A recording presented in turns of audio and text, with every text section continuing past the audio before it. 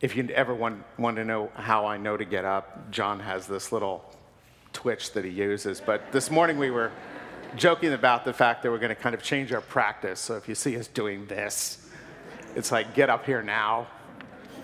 So, well, good morning to each and every one of you, especially to those of you who have arrived since we began the service. It's always kind of interesting when we sit in here in the morning and kind of go, is anybody going to show up? We realize there's a lot of different transportation issues, and it's sometimes very hard to get out in the morning and stuff. So we're just glad that you're here, and I'm glad that you're here to hear the Word of God.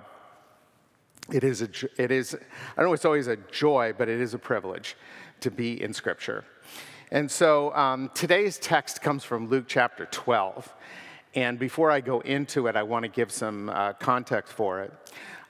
We've been doing the lectionary, calling this extraordinary text for ordinary times. I don't know where the ordinary times are, but they're kind of extraordinary too.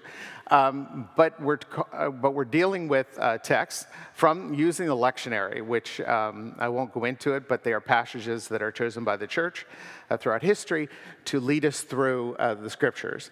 And mine is Luke 12, and Tori preached on Luke 14. But that's because we did some a little whack-a-mole or jumping around. Tom was 1 week, and then we switched and all this kind of stuff. So I'm in Luke 12 today, and here's what it's about. This passage is often called the travel narrative in Luke. It is a key portion of the gospel. Jesus basically is headed towards Jerusalem with his disciples.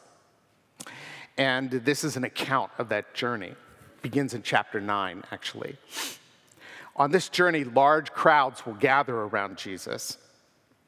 They shout out questions, things like, "Hey, my brother won't divide the inheritance with me. Would you please decide for me, good teacher?" Things like that. They're asking questions. And Jesus answers some of them. But the crowds are around, but then the disciples are with Jesus closer in, kind of symbolically reflecting that the concentric circles that always seem to be around Jesus, those close in and those out. On this journey, they have no place to lay their heads, to use a phrase.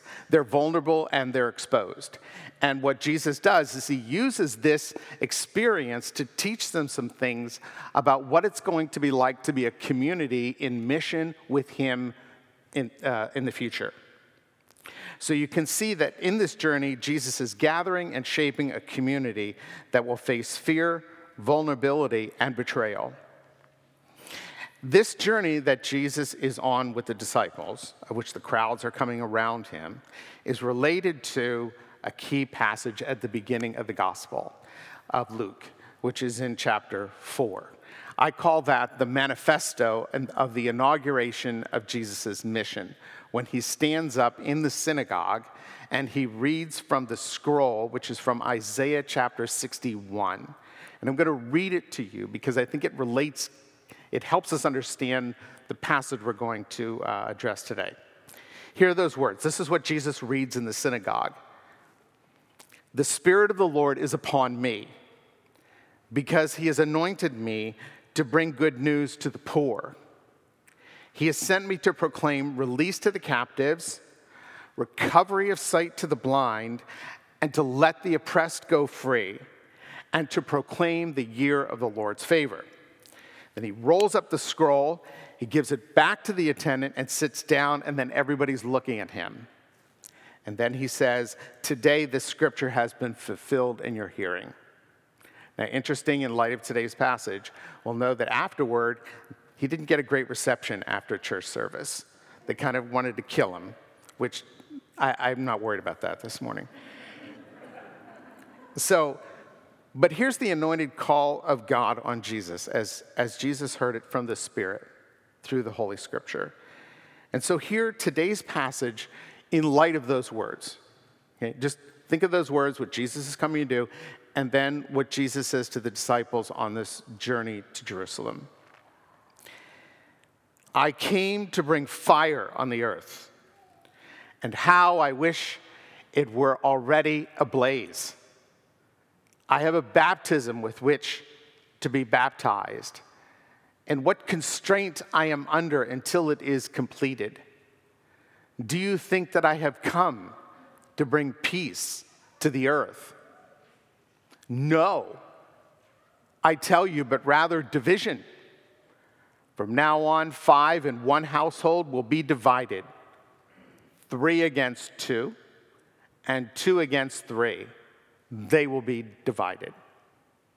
Father against son, and son against father. Mother against daughter, and daughter against mother. And mother-in-law against her daughter-in-law, and daughter-in-law against her mother-in-law, the mother-in-law. And he also said to the crowds, when you see a cloud rising in the west, you immediately say, it's going to rain. And so it happens. And when you see the south wind blowing, you say, there will be scorching heat. And it happens. You hypocrites, you know how to interpret the appearance of earth and sky. That's because they were watching the Weather Channel all the time. But why do you not know how to interpret the present time? And this is what Jesus is trying to get them to see, the disciples, at least. What is the present time? This is the word of the Lord. Thanks be to God. Would you join me in prayer? Lord of deliverance, who gives sight to our blind eyes, and who opens our ears that are so deaf, come. Give us of your Spirit to release our prejudice and fear, and receive today's manna to sustain our journey with you. Amen. I like the NRSV that translated Jesus saying, I'm under great restraint. My goodness, he's saying, I'm stressed to the max. That's what he's saying. He's not saying, and when we think of Jesus, I don't immediately think of Jesus that way. Like Jesus losing it and melting down in public. Like, do you ever think about that? Oh, no, of course. He was levitating all the time through problems, right? We tend not to think of the humanity of Jesus. Tom spoke last week of the divinity of Jesus, but we tend not to also connect that with the humanity of Jesus. Now, how many of you used the word stress this week? And those of you who don't want to raise your hand but did. No, just kidding. Stress is what we are about. There's a lot of conflict in our lives. Well, there was for Jesus too. And for us to kind of paint a picture that Jesus lived a stress-free life, as if somehow that is the goal that we want. Of course, we do want to reduce our stress. But Jesus stressed? Yes. He is distressed. In fact, the word means he's pressed together and at the same time pulled apart. Pressed together by two things and pulled apart by two things. And how often, many times, our distress often feels like that.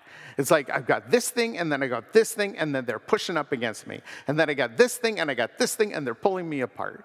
Whatever those things are, Jesus is distressed. And I think it's important to understand that these words are coming out of that place. But that doesn't mean they're imprecise or they're wrong. It just means they're coming out of that place. Now, what do we mean by this? Well, I was looking at some commentaries, and Diane Chen, who is a professor of New Testament at Palmer Theological Seminary, says in her commentary on Luke these things, because I think it helps us understand about this. She says it's about recognizing a crisis, meaning there's a crisis on the horizon. Jesus sees it with the eyes of his heart, that this is coming. She says that the image of fire that Jesus uses is a common Old Testament metaphor for divine judgment, burning away what is wrong, what is unjust, what is godless. As God's agent of salvation, Jesus brings a fire of judgment that is tied to the baptism with which he is to be baptized. Jesus is speaking neither of his baptism by John, nor the rite of Christian baptism, which we see in the book of Acts and that we perform here. It's related, but it's not the same. But what she says is it's the baptism of his impending death. He sees it.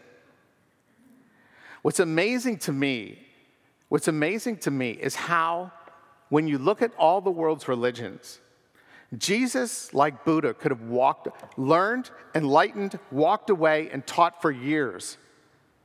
Why walk into this conflagration of fire? That's not to put down Buddhism, obviously, at all. But what it is to say is, we see a huge difference in the figure of Jesus. He's willing to walk towards that which will bring his own death. I like Diane Chen's comment in her commentary. She says, "No wonder Jesus' tone betrays a desire to be on one side of this dreadful fate that awaits him. When usually something is so difficult on the horizon, it's like, can we please get it over with now?" But Jesus appears agitated, turns to the disciples, and he says to them, "Do you think that I have come to bring peace on the earth? No. He's saying, no. I tell you, I come to bring division." This is what makes this text so unsettling. Jesus, feeling his distress, also feels the need at this point to correct misperceptions and misunderstandings about the mission itself. Maybe Jesus sensed that the disciples had the same kind of expectations that the pilgrims who went annually to Jerusalem, who sang the hymns of the songs of ascent, which are 120 to I think like 133, something like that, that was what was on their mind. Because in those psalms we hear things like this, to seek the peace of Jerusalem. We hear to seek peace and pursue it as the life of a faithful follower of God.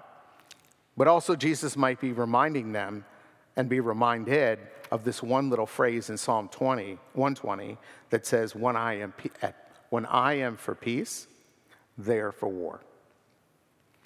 Jesus is reminding them and us to stay awake and be vigilant. Then he gives this example, and I just want to draw your attention to the flowers on the table this morning. You will see that there is a set of 3 here and a set of 2. And Kay Wolf designed that to show a house divided. And Jesus uses this image of a house divided, 3 against 2, 2 against 3, in order to tell the disciples something and something of them. And I thought a way in which to bring this out would be to kind of give it some kind of practical picture. If you notice in this example that Jesus uses, he's alluding to words from the prophet Malachi, which they would have understood.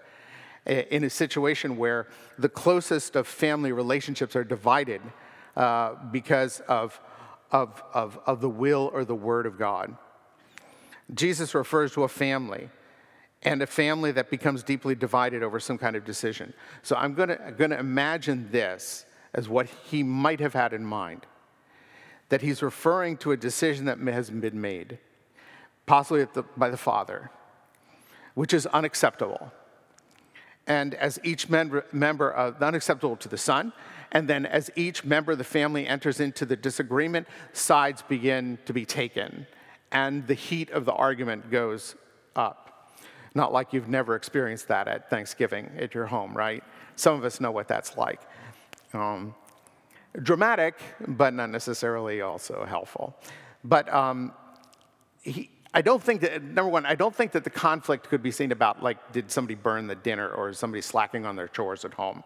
That this is something he's really speaking of that is conflictual. So what if the disagreement occurs because the father tells the son that he wants to take some of their wealth, which includes the son's inheritance, wealth that is also the security for the family's future, and divide it up and give a significant part to a relative who has fallen on hard times, their relatives who need release from debts that cannot be repaid, that have enslaved the family, that have placed their relatives, and they want to place their relatives back on a firm footing. And the disagreement, Father, what are you thinking of? You're crazy. We need that money for the future. And then mom enters into the game, right? And then just take it on. Boom, boom, boom. 2 multiplied against 3. The image gives the idea of increased conflict through the disagreement continues to go on and on and on. But the disagreement is about something that might be a very good, just thing to do. And Jesus is saying that if you take up with him and his mission of deliverance, you will not have peaceful agreement, but division. Whether one understands division as a consequence or an intention, I don't know. I tend to think it's a consequence of making peace. That division comes because there's a vision of peace that others don't agree with is proper and right in the will of God. I think Jesus is also saying that he's getting them to understand that in the context of doing the mission, think of Luke 4, right? That you may lose your name. You may lose your honor. You may be shamed. You may lose your job. You may lose a close friendship. People will put you in categories simply to dismiss you. You are too spiritual. You're too political. You're not spiritual enough. You're not political enough, right? You get where I'm going with this. That the mission becomes a place, a site of disagreement because we want to do the right thing, but oftentimes we're caught up in our own desires and not listening to the will of God. That may be it. But I was thinking, what do these words have to say to me, to us? And it was an unsettling word that I heard, but this is what I heard. Do not fear the conflict that goes with following me in my mission. As hard as it might be, step into it. That's what I heard. Do not fear the conflict that goes with following me in my mission. As hard as that might be, step into it. Do not fear the conflict, as hard as that might be. Now, what I want to do is, as I kind of take this down the road to the end, or at least the end of the journey of this sermon, hopefully it's not going to end in flames, but is this. I think that there's one thing about American Christianity that is really an impediment to facing this very thing of stepping into conflict, the conflict that surrounds mission. I'm not just talking about any conflict, but the conflicts that we sometimes have in our meetings, right? The conflicts that we sometimes have with our community, depending on what we're trying to do or not trying to do, is not to fear those things. At the beginning of chapter 12, Jesus says, of first importance, disciples, beware or on guard for the yeast of the Pharisees. Okay, they were the group really committed to Jesus, committed to the scriptures, committed to religious purity, conservatism, all that kind of stuff. But he says, beware. Within them is a yeast. It's a hypocrisy. It's a mask, right? It's an inauthentic way. Is that there's a presentation of doing the will of God, but deep down, it's only a selective doing of the will of God. It's not really the full doing of the will of God. So Jesus is raising a question, which I've asked myself, is what is the yeast of our Christianity? Let's not assume that we don't have a yeast problem. Pardon the phrase. It may be a bad phrase. But let's not assume that we don't have that problem. Because I tend to assume, grew up with the idea, somehow American Christianity, as it is expressed in all of its denominational expressions, somehow has some kind of right to rightness about things, right? So I thought about this. I thought about how the yeast that I've grown up with and had to deal with, that I see the churches had to deal with in America, and this has its both progressive expressions and its more conservative expressions, but it tends to lean more towards what would be called the conservative side, is this, that we limit the gospel and we call it but we limit it, but we expand at the same time. Like yeast goes into dough, we give it expansion, but there's no extra substance, right? So it's called the gospel of inner peace. Is that what we want is freedom from our guilt and forgiveness. And the idea that our troubles and our sufferings will eventually, God will take them away from us. Now, what I'm saying, I'm not against, right? Okay, we prayed our confession prayer up here, everything, so I'm not against that. But in 1953, Billy Graham, God bless his soul and his family, wrote a book called Peace with God. It's still in print.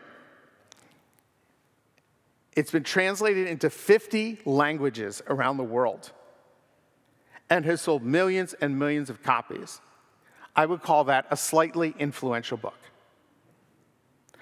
In that book, there is this vision of a gospel that is brought to the point where it's primarily about my peace and your peace with God. Again, not arguing against that. But when that understanding of the gospel cuts away a significant piece of the mission of Jesus, that will lead to conflict and will disturb your inner peace. Because I'm going to tell you, if you seek to follow Jesus all the way with Jesus, your inner peace will be disturbed. And it won't be because of guilt, and it won't be because if you're not forgiven. It will be because you are running up against the principalities and powers, and you're seeking to expose them. And that will take away your inner peace. But here's the thing about the message of Jesus and the mission of Jesus, is that I think that Jesus was drawing the disciples to a place of not just inner peace, but deeper peace. And that is a peace that can only be discovered in the midst of trial and conflict with the poor and the needy. Do you realize, folks, that many people who are poor and needy in our world, and some may be sitting here, so I don't assume that we're all in not in that class, but they don't have the luxury to worry about inner peace.